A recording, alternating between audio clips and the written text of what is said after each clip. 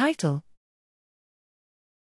Multimodal fusion of multiple rest-free networks and MRI gray matter via multilink joint ICA reveals highly significant function/structure coupling in Alzheimer's disease. Abstract.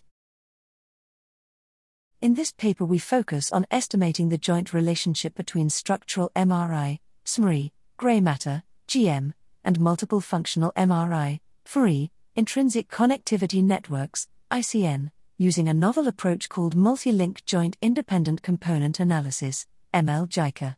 The proposed model offers several improvements over the existing joint independent component analysis, JICA, model. We assume a shared mixing matrix for both the fMRI and fMRI modalities, while allowing for different mixing matrices linking the fMRI data to the different ICNs. We introduce the model and then apply this approach to study the differences in resting fMRI and fMRI data from patients with Alzheimer's disease AD versus controls. The results yield significant differences with large effect sizes that include regions in overlapping portions of default mode network, and also hippocampus and thalamus. Importantly, we identify two joint components with partially overlapping regions which show opposite effects for Alzheimer's disease versus controls, but were able to be separated due to being linked to distinct functional and structural patterns.